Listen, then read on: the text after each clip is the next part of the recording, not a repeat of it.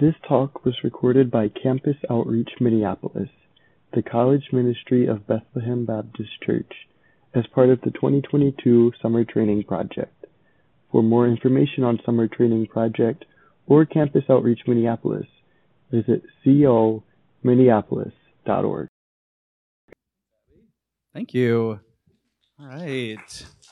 Thanks, guys. I'm going to bring this over. It's been really fun to hang out with you guys. I was here earlier in the summer, too, so I've been to actually every project in the Midwest Network, because my name is Daniel Rimride. I didn't introduce myself. Woo! And I recruit and mobilize in the Midwest. And so I go to all the campus outreaches throughout the Midwest Network, and I talk to students about God's heart for the world and what he's doing there and how they can get involved and what they can do with that. So I have a special place in my heart, one, because I went to Bethel. Whoop, whoop. Yeah, let's go. Graduated in 2015. Whoa. So I sat where you guys sat. I did a whole summer. At the first summer that we bought the hotel, we were here, did a lot of talks and theme nights here at the chapel. And this was also the place where I really began to think, whoa, God's heart is really big for the world, and the world really needs Jesus. So I graduated in 2015. I had been a part of Campus Outreach. It was really the first place I had learned what discipleship was and how to share my faith, how to live out my faith, how to give my life to Jesus. You know, before then it was this kind of nebulous, how do you even live this Christian life? What does that even mean? And so I had an awesome community at Bethel, and throughout, one of my best friends went to the U, but I met him through CO, still really close with him, and all because of Campus Outreach. And so I actually was like, this is great, and like Abby said, I had heard in college this whole phrase that Michelle kind of said, I'm going to go unless I'm called to stay. And that was like, I'm going to do that, and that's going to be me. And then I got to graduation, and there were no opportunities to go. And I was like, what is this? I was going to go unless he called me to stay. But I had a mountain of debt, and none of these, I didn't really have any connections with any missions organizations, or anything I looked up just didn't really work out. So I went and I taught middle school in North Minneapolis with Minneapolis Public Schools for 3 years. And it was great. It was just what I needed. I got really plugged into the church, had a great small group leader and small group community. And about halfway through my time there, I went to Thailand with some missionaries from our church, because I thought, I've heard all about the unreached. I've heard about these countries where there are not many Christians, but I've never been there myself. Like, what is that like? I went to Bangkok, and there was some missionaries. They would teach English for about a month at a time with like the same students who are in college and working professionals, because Thai people are really bad at English, and they're always eager for native English speakers. And so that's what you kind of go do, and you'd get to share the gospel. And I met a guy named New. And New had been going to the school for a while, been around the church. And I got to, in the class I taught with him, I got to explicitly share the gospel with him, with a Thai woman who she was like ministering full time.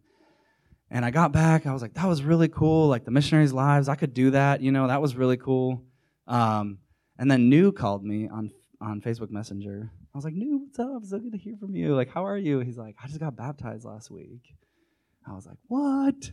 Like, that's crazy. Like, typically it takes Thai people 2 years, you know. And he had been investigating and doing through, and that was the first time that I was like, wow, like, I didn't really do much. Like, I just got to really be there at the end, and like, so many other people had invested in New's life.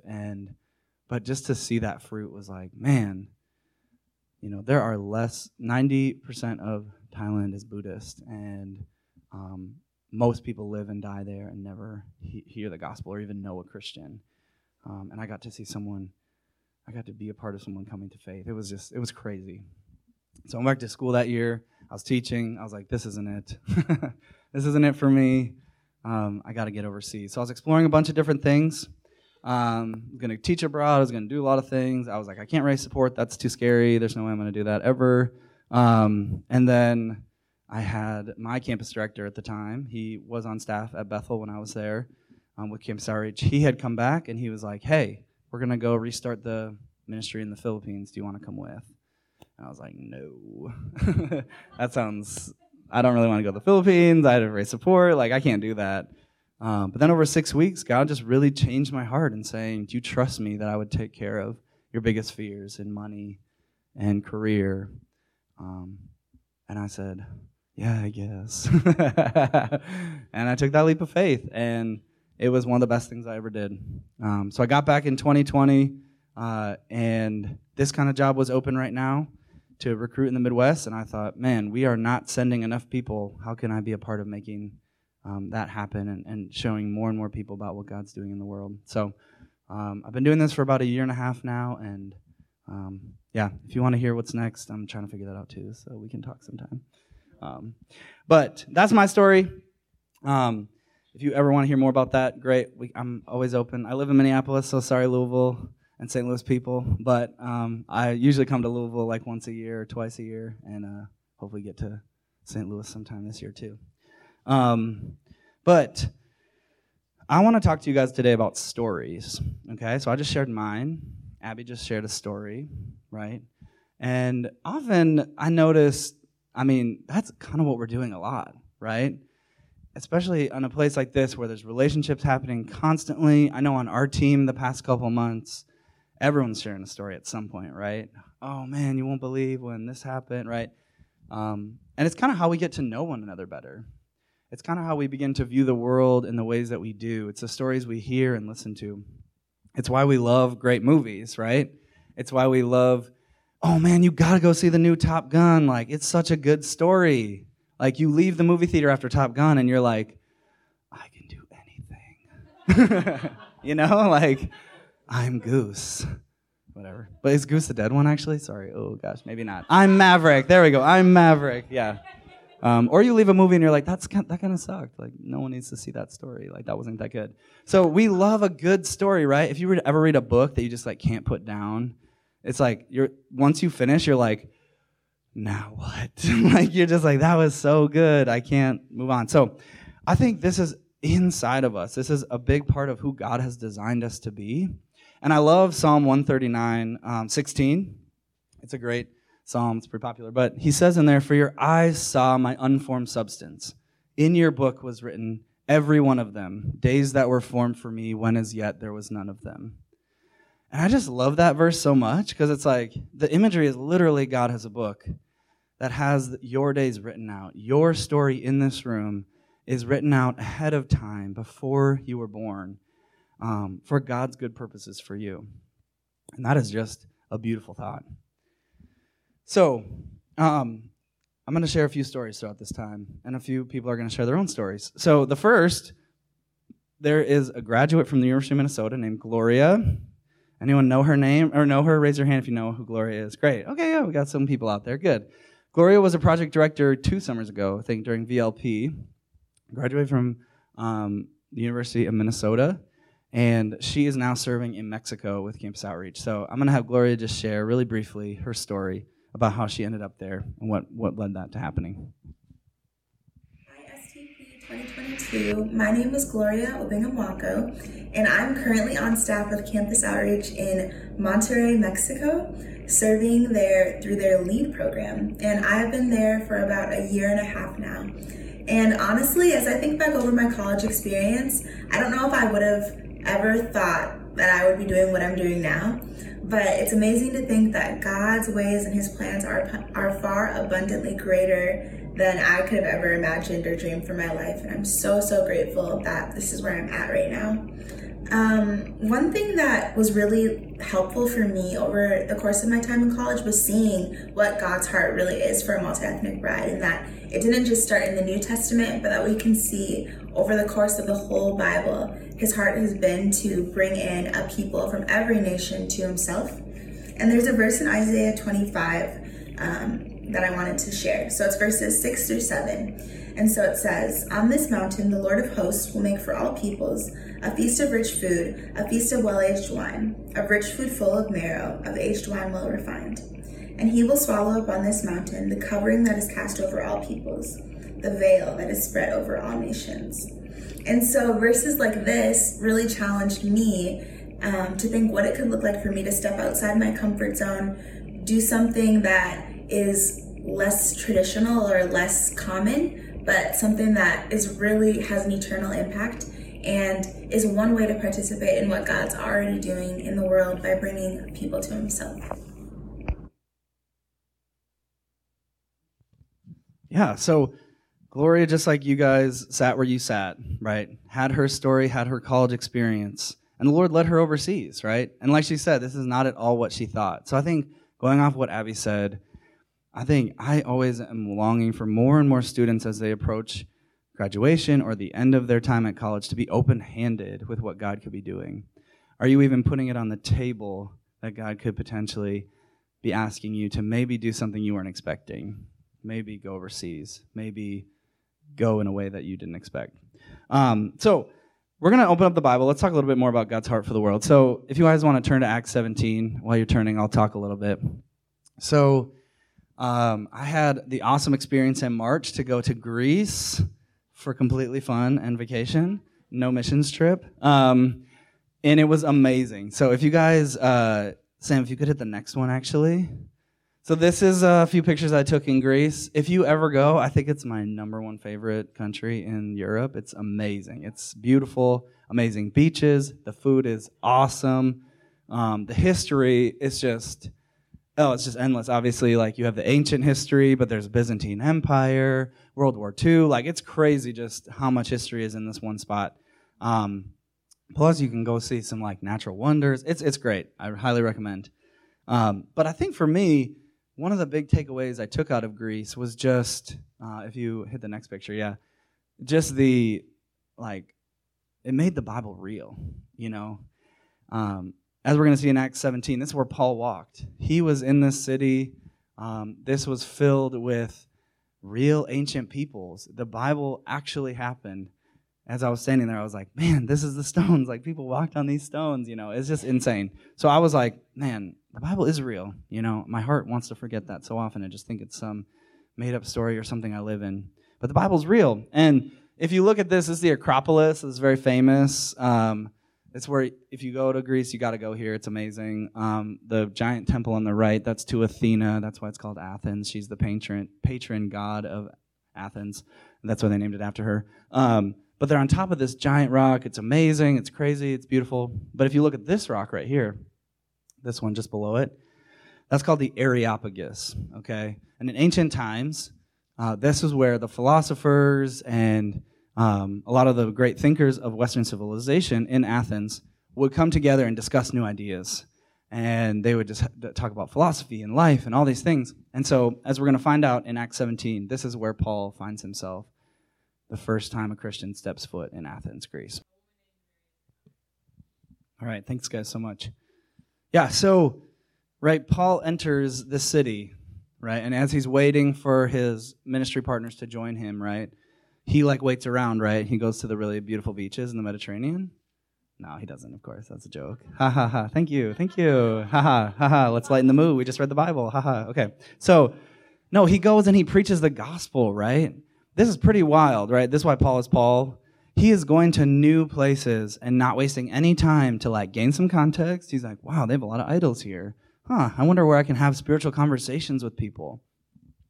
And then he does. He goes to the thinkers of the age, right? He goes to the people who he can engage with the most, who are interested spiritually, and he shares. And I just love this story because I'm always like, man, we actually get a glimpse right there into Paul going to a place where he's the only Christian maybe in the city. And he's the first one to share for the first time with people who've never even heard who Jesus could be. And even at the time, our tour guide, she was like, yeah, that's the rock that Paul preached on in Acts 17. And she's like, and honestly, not a lot of Greeks believed at that first point, you know. But it's crazy to see what the gospel would do over many, many years as Greece became, is now the birth of the Greek Orthodox Church. It ended up having massive impact for many, many years. And so I just want to pull out 3 quick observations and then talk about the world really quick. But the first one is in verses 22 and 23. I think it just shows you a little glimpse into God's heart and then subsequently Paul's heart. So if we read that together, it just says, so Paul, standing in the midst of the Areopagus, said, men of Athens, I perceive that in every way you are very religious. For as I passed along and observed the objects of your worship, I found also an altar with this inscription, to the unknown God. What therefore you worship as unknown, this I proclaim to you. The God who made the world and everything in it, being Lord of heaven and earth, does not live in temples made by man. Now I'm like, did I read the right one? 22 and 23. Yes. I think you just see, again, like kind of what I just said. Paul shows up. He's ready to preach. He wants to do it as fast as possible for people to know Jesus and have a chance to repent and believe. So he goes into a sermon of the full gospel. The next one, I think, is just God created us so that every nation would seek him. Let's look at verses 26 and 27. It says that they should seek God and perhaps feel their way toward him and find him. Yet he's actually not that far from us. I'm sorry, I forgot 26 in there. And he made from every man, every nation of mankind to live on all the face of the earth, having determined allotted periods and the boundaries of their dwelling place, that they should seek God and perhaps feel their way toward him and find him. Yet he's actually not far from each one of us. So I think this passage is really interesting, right? It's saying that God placed people where he did, right? At the right amount of time, that they would know him and seek him, right? The implication is that, oh man, poor these people in this country. That's never true, right? God has beautiful plans and purposes for each person in each place, just like he has plans for all of us this summer on the 17th of July to be in this chapel, right, on this night. And so God longs for a multinational church, right? He longs for peoples from every nation to know him, to feel their way towards him, to seek him. He wants everyone to know him in the world. There's no room for this racist gospel of only Jews, right? And only from those. But he longs for every nation on the face of the earth to know him. And the last one is just verses 30 and 31. He says there, the times of ignorance God overlooked, but now he commands all people everywhere to repent, because he has fixed a day on which he will judge the world in righteousness by a man whom he has appointed. And of this he has given assurance to all by raising them from the dead. And so we just see here, right, that the time of ignorance is over. The nations need Jesus now, right? There is no more excuse. There is no more time of waiting. I hope they're okay because, God really wouldn't let someone go to hell who never heard of him before, right? That's not really what this says. There's no excuse anymore. The nations need Jesus now, and they need to hear who Jesus is. So, let's talk about this a little bit. Do the nations actually need Jesus? How much access is there? So we're gonna talk about. Can someone out there tell me? Wait, don't do the next slide yet. What an unreached people group is? Can someone tell me? Yeah, it's very close. Less than 2% are evangelical Christian. Yeah, very good. So you can hit the next slide now.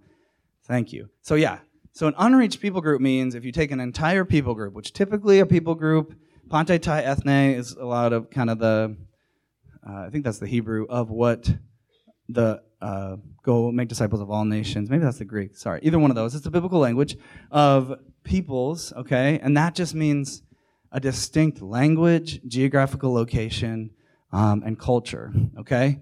So an unreached people means in a distinct language, let's talk about Japan. Japan is probably one of the largest unreached people groups in the world.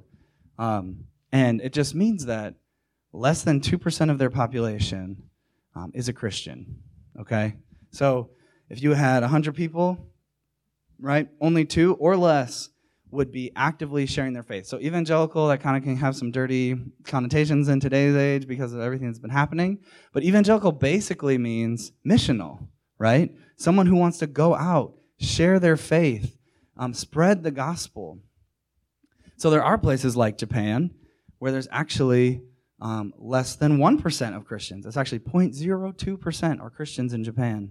And the number is actually declining, okay? So the reason why they pick that number is they believe that if you get above that number, the gospel can start to have a multiplying movement amongst its own peoples. But before that, it tends to slow down and not be able to spread or build large movements. There's about 7,400 unreached people groups in the world. Now, why is this number so high? Does anyone know? Why is the population of unreached people groups so high, more than 40% of our population. Anyone have a guess that we're willing to throw out?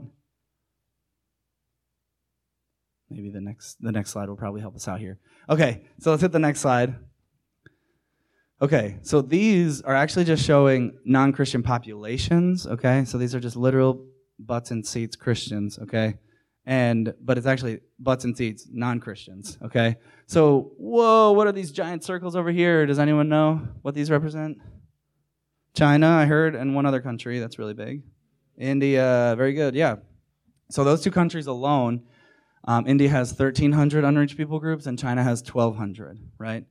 So some of the most need and work is there. And what's crazy is that, can anyone tell me what the 1040 window is? 1040 window out there?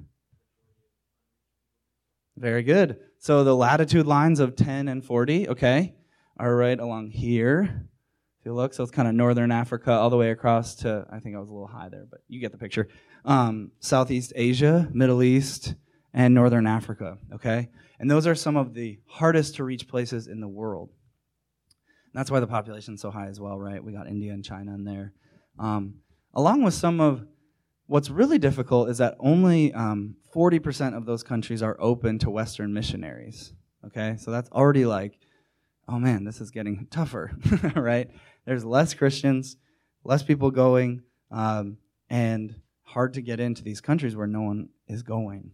And so, as you guys look at some of these maps, right, I've had actually, I began to explore going back overseas myself and had some options, and some people have been telling me, oh man, you got to stay here though. Like, there's so much need here. We really need laborers here. I'm like, that is true, yes. We have a pretty big dot. But it's pretty hard to argue with this, right? Like these massive red in this area. So, in a lot of ways, right, Jesus said that the harvest is plentiful, but the laborers are few. Therefore, pray that the Lord of the harvest would send laborers into his harvest. And that's exactly what's true here. And COVID did not help, right? I think they saw 7% of missionaries left during COVID, of the entire missionary population. And they don't anticipate that number will increase for people to go back. And we've seen this in our own going as well. Before COVID, we were sending 100 students a year through LEAD and through our whole Campus Outreach movement. And this past year, I think we're going to send 40. So there's been a huge drop-off even in students willing to go and wanting to go after COVID. Yeah. So you can hit the next one. So what's your story? Where do you guys fit into this? Where is God maybe pulling or tugging on your heartstrings in this? What has he written in your book? Days that were formed for you when as yet there was none of you. So I think what's really interesting is I've had actually a few times in the past half a year maybe, and talking about myself going back overseas, or I talk a lot with students who are thinking about going overseas. And often students, if they'll be honest with me, they'll say, well, I don't know if I have the gifts to go overseas. You know, I don't know if this is really for me. I'm not really the staff type. I'm not really, the right Christian. I don't know if I'm good enough, actually. And I just think that's a lie. We need all people with all different types of strengths. We need people with different gifts that the Lord has blessed them in to contribute, to benefit their team, right? 1 Corinthians 12 doesn't stop when you go to the mission field, right? The church needs diversity and diverse gifts. And I think specifically, you guys are uniquely set up in where God has placed you in his time and in history, is that the mission field needs you guys now. So I'm going to show a couple just quick stats. The first is that your guys' generation is the most diverse generation in the history of America. Okay, so that's pretty crazy, almost reaching that point where the U.S. is no longer 50% white, which I think leads into the next slide, which is just that the question says, diversity and inclusion is important among generations. How important is the topic of diversity and inclusion to you? Gen Z at the very top, extremely, very important. So 76% of Gen Z say inclusion and diversity are very important. And why would I say this what does that have to do with missions, right? Well, for our for the way that Campus Outreach does missions, for our missiology, if you want, we believe in what we call SLIM. That is our vision. And SLIM stands for Sustainable, Labor-Producing, Indigenous, Multiplying Movements. Okay? So we basically, as Western missionaries, we want to work ourselves out of a job. We want to be in, build up leaders, and leave so that they can begin to contextualize the gospel for how it's supposed to look. So what does this look like? In 1990, okay, a group of college students who had just graduated from various universities in Alabama went to Thailand and actually started in Bangkok. That didn't really work out. They moved up to a place called Khang Kien, Thailand, ended up planting a church there and laboring faithfully for 20 plus years. And this next picture was taken this past year. And if you guys notice, you can actually, if you look close, it's pretty grainy, so sorry about that. But if you notice, there's a couple white people in the back. There's like 2 white guys. But otherwise, it is entirely Thai. From the top bottom, it is run by Thais. If you could look on the far right, the guy with the gray hair, his name's Guy. He is the regional director of Thailand, and he became a Christian early on when it started and has been raised up to now lead the entire ministry. And what's exciting is it really has become sustainable. So all of these Thai staff people are thriving members in their church and raise support in Thailand, in a country that is extremely unreached, where it is unheard of for people to even be born a Christian. And so they've begun to produce laborers, right, who are completely indigenous, and it's a multiplying movement now. So they just launched to Udon Thani. That's why you see a couple white people in there. There are 2 lead staff, Taylor Smith and Aaron Raggio, are 2 CO grads who joined the team in Udon Thani, and they're planning to launch to Bangkok in 2023, okay? And that is all on their initiative. That is all them. That is not from a Western movement anymore. And so I just think we need more laborers who are ready to go in, who are ready to think that diversity and inclusion are important, that voices of other peoples are needed, are important. We're done with colonization for missions, right? We're done with doing missions in a way that isn't valuing the people group that is coming to faith, but we are raising up laborers and movements where they will continue to multiply long after we're gone and be sustainable. So we need diversity. We need gifts. The next one, I think the last one too, is just, I don't know if you guys have noticed this. I moved back to the U.S. in 2020. A lot had happened since then.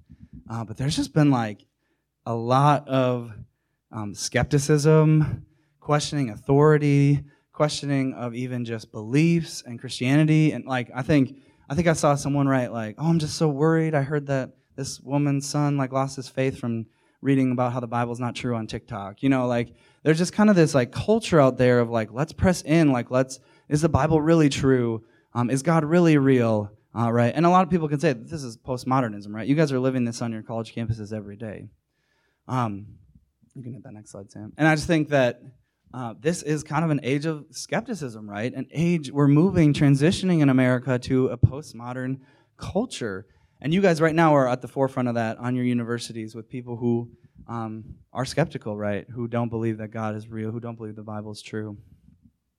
And I don't know about you, but myself personally, I've wrestled with a lot of doubts. I still am in a lot of things. And I think, first of all, that God can handle your doubts and your questions, right? Those are not scary things to hide, but things to bring to Him and work through with community. And I think as a generation that is dealing with that on a daily, could you guys be the generation then that brings that to places that are much further along postmodernism than us, that bring that to places where, I just don't think that there are many generations across the world of Gen Z, not just American Gen Z, but the world, who are like, oh, this generation's even bigger into Christianity than the one before, right? Everything, everywhere is declining as more and more questions come. But we need a labor force who is ready to sit with people, to create safe spaces where people can doubt and question, where people can help answer questions, and just be there to say, God can answer your questions. God can be with you in your questioning, and build up a greater labor force. So About 2019, if you pull up the next picture, Sam. This family right here, the Harrises, they moved to Birmingham, UK, and they thought, man, there's this really sweet setup here in one of the most diverse cities in the world, in a very postmodern city, where some would say England, now the UK, has shifted into an unreached country officially, based on how many people would actually be missional in their faith and share. And so throughout 2020, when 7% of missionaries were leaving the field, we were able to send over 20 people to join this team in Birmingham, UK, to start work on college campuses there. And in the spring, a couple months ago, the first Brit came to Christ, actually, which is very exciting. So maybe you could join this team. Maybe what's your story going to be? So I think you guys, sitting in this room right now, you were designed by God for this moment, for works that He has prepared beforehand for you in advance, that you would walk in them, right? If you know or read Ephesians 3:10, right? For we are His workmanship, created in Christ Jesus for good works, which God prepared beforehand that we should walk in them. So what are the good works that God has for you to walk in? What is God preparing and planning you for His kingdom and for peoples who don't know Him? All right, last one, or next slide. So just a caution, right? As something that could maybe ruin the story or hinder or be hard is just, I think maybe this has been thrown around a lot. I think I've noticed it too, even just from when I was in college to interacting with college students now. But I think our culture is as well. But just the massive amounts of fear and anxiety that kind of flood our country. It feels like at every corner there's something that is trying to terrify you, right? It's like, don't do this, you're going to die. Don't do this, you'll have trouble getting pregnant. Don't do this, like, it's going to ruin our whole country. Don't do, and I think it's just easy to buy in. It's easy to get sold on it. And I think especially that can be true about our futures, right? I think I've felt that the most too. If I don't do this right, then I'm not going to have the right career, then I'm not going to be able to save enough money, then I'm not going to be able to buy the house, then I'm not going to be able to get married, then I'm not, I think it's just so easy to buy into, okay, if things don't work out right, then it's going to be a little messed up. And I think, again, what Abigail was saying, we live in one of the most comfortable, cushy cultures that has ever existed, right? Our hospitals, there's an Instagram account that's called Hospital or Hotel, right? And they just show the lobby, and it's like, which one is it, right? We can't even stand any bits of discomfort or pain, and often our lives are geared towards avoiding that at all costs. And so I think this can really seep into a Christian's life really easily, especially American Christian. It can look like, what am I doing to make sure that, I love Jesus, but also like I get that really big house in the suburbs, like that's nice, Or what am I doing to, I can be a part of my church, but maybe never really question how much I give, or how much I'm giving my life away, or how much I'm sharing with my coworkers. So a couple ways I think that can really help to fight this is, number one, an eternal perspective, right? We are on this earth for just a breath, just a moment. 1 billion years from now, right, when we're in heaven and we look back at this fleeting life, like, what do you want to remember from it? What do you want to be your eternal impact? Do you want to be surrounded by people that you invested in, by things that you did to advance the kingdom? So I just think, are you living your life with an eternal mindset perspective, with an eternal perspective? And then last one, just Jesus is worth it. And this, I think, was the verse that Abby was actually talking about, but Matthew 19:29 says, "And everyone who has left houses or brothers or sisters or father or mother or children or lands for my name's sake will receive 100-fold and will inherit eternal life." Jesus, you can't outgive Jesus, right? You can't risk your life for Jesus. You can't do something so crazy that Jesus will not repay you back 100-fold in this life. And we know it's in this life because he says, and in the life to come, right? So in this life, there's so many good things for you. And as we do what Jesus says, as we give our lives to him. So what could your story be? What could your story be about? What kind of impact could you have for the kingdom? So I'm just going to leave us with 5 kind of ways to be involved, I guess, with the Great Commission, with missions. And I know that kind of throughout Missions Week, some of these things have already been brought up a lot, so it shouldn't be too hard. But the first one is pray, right? Like at evangelism training.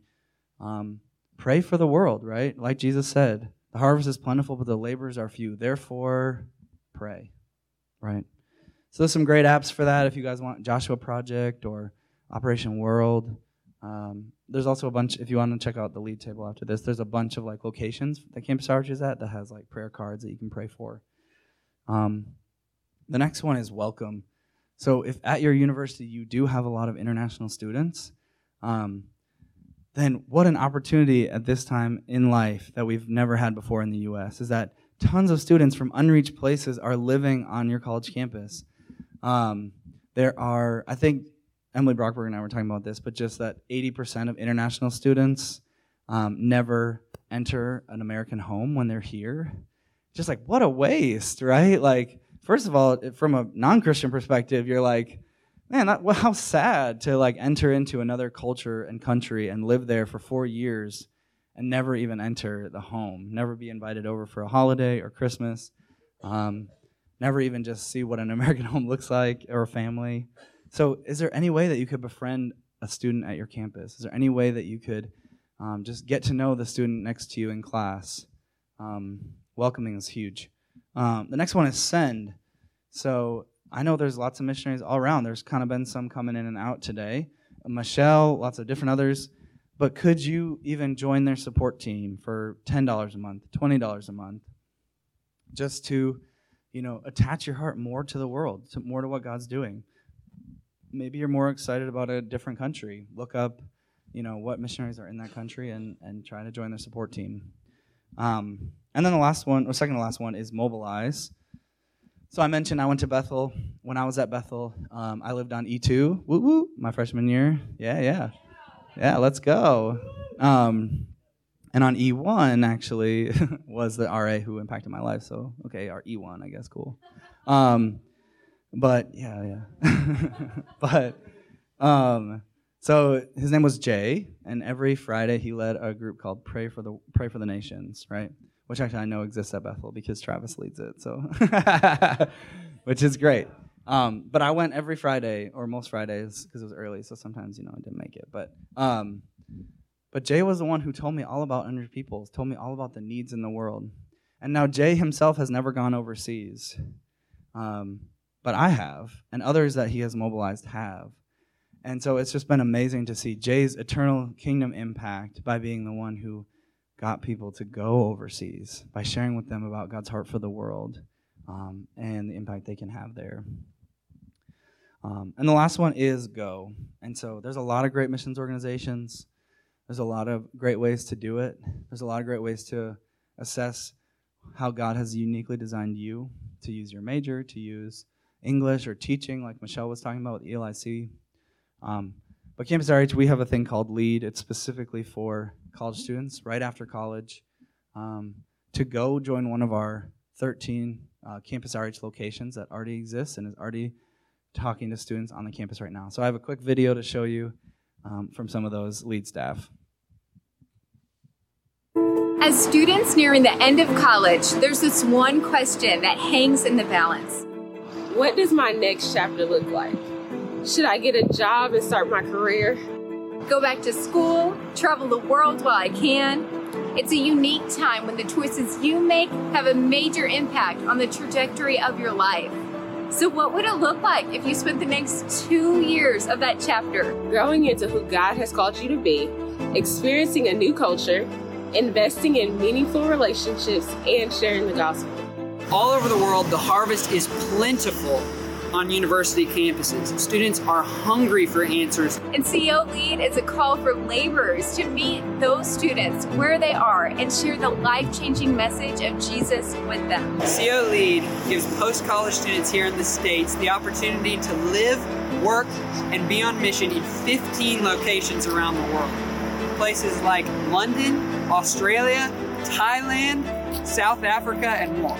For 2 years, you'll join a community of other LEAD staff members as you immerse yourself in a new culture, build intentional relationships with university students, and introduce them to the life-changing work of Christ. It's a life-on-life discipleship experience where you're learning about yourself, engaging the world, advancing the mission, and developing as a leader. And LEAD isn't just for those who feel called to full-time, lifelong ministry. You're qualified to be a LEAD staff if you love the Lord and are walking with Him, and if you're passionate about seeing others come to faith. You'll work alongside a team of passionate college grads, receive world-class training, and be mentored by veteran team leaders. So, if you're approaching that next chapter, what will it say after it's been written? Will it be a chapter defined by adventure and stepping out in faith? Or will you look back at this chapter and wonder what could have been if you had said yes?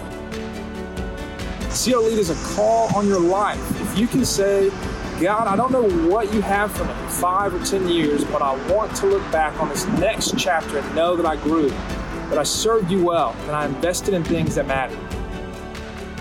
Wherever you go as a LEAD staff, I can promise you this: you will forever be changed, have an eternal impact, and be used by God in powerful ways as you step out in faith. The harvest is plentiful, but the laborers are few. We hope you'll prayerfully consider joining our team as a LEAD staff. All right, so we're going to move into a time of reflection. We have some reflection questions. So I want you guys to take a little bit of time to just reflect. And then I'm actually going to, then we'll come back up. I have an announcement, and we'll pray at the end, and then Ethan's going to come up. So, So also this QR code, I'm not just going to sneak it in there without telling you. This is to the interest form for LEAD. So if you're interested at all, even if you're 10% interested, if anything in that video resonated with you, fill it out. And all it does is it gives me your information, so it's not going to someone you don't know. But it gives me information to just kind of follow up and to say, hey, what's this about? What do you have any more questions that I can answer for you? And just as a beginning step of faith. So let's take a couple minutes to reflect here. Thank you for listening to this message from the 2022 Summer Training Project hosted by Campus Outreach Minneapolis, the college ministry of Bethlehem Baptist Church. Please feel free to share this message with others, but please don't charge, edit, or alter the content in any way without the written permission of Campus Outreach Minneapolis.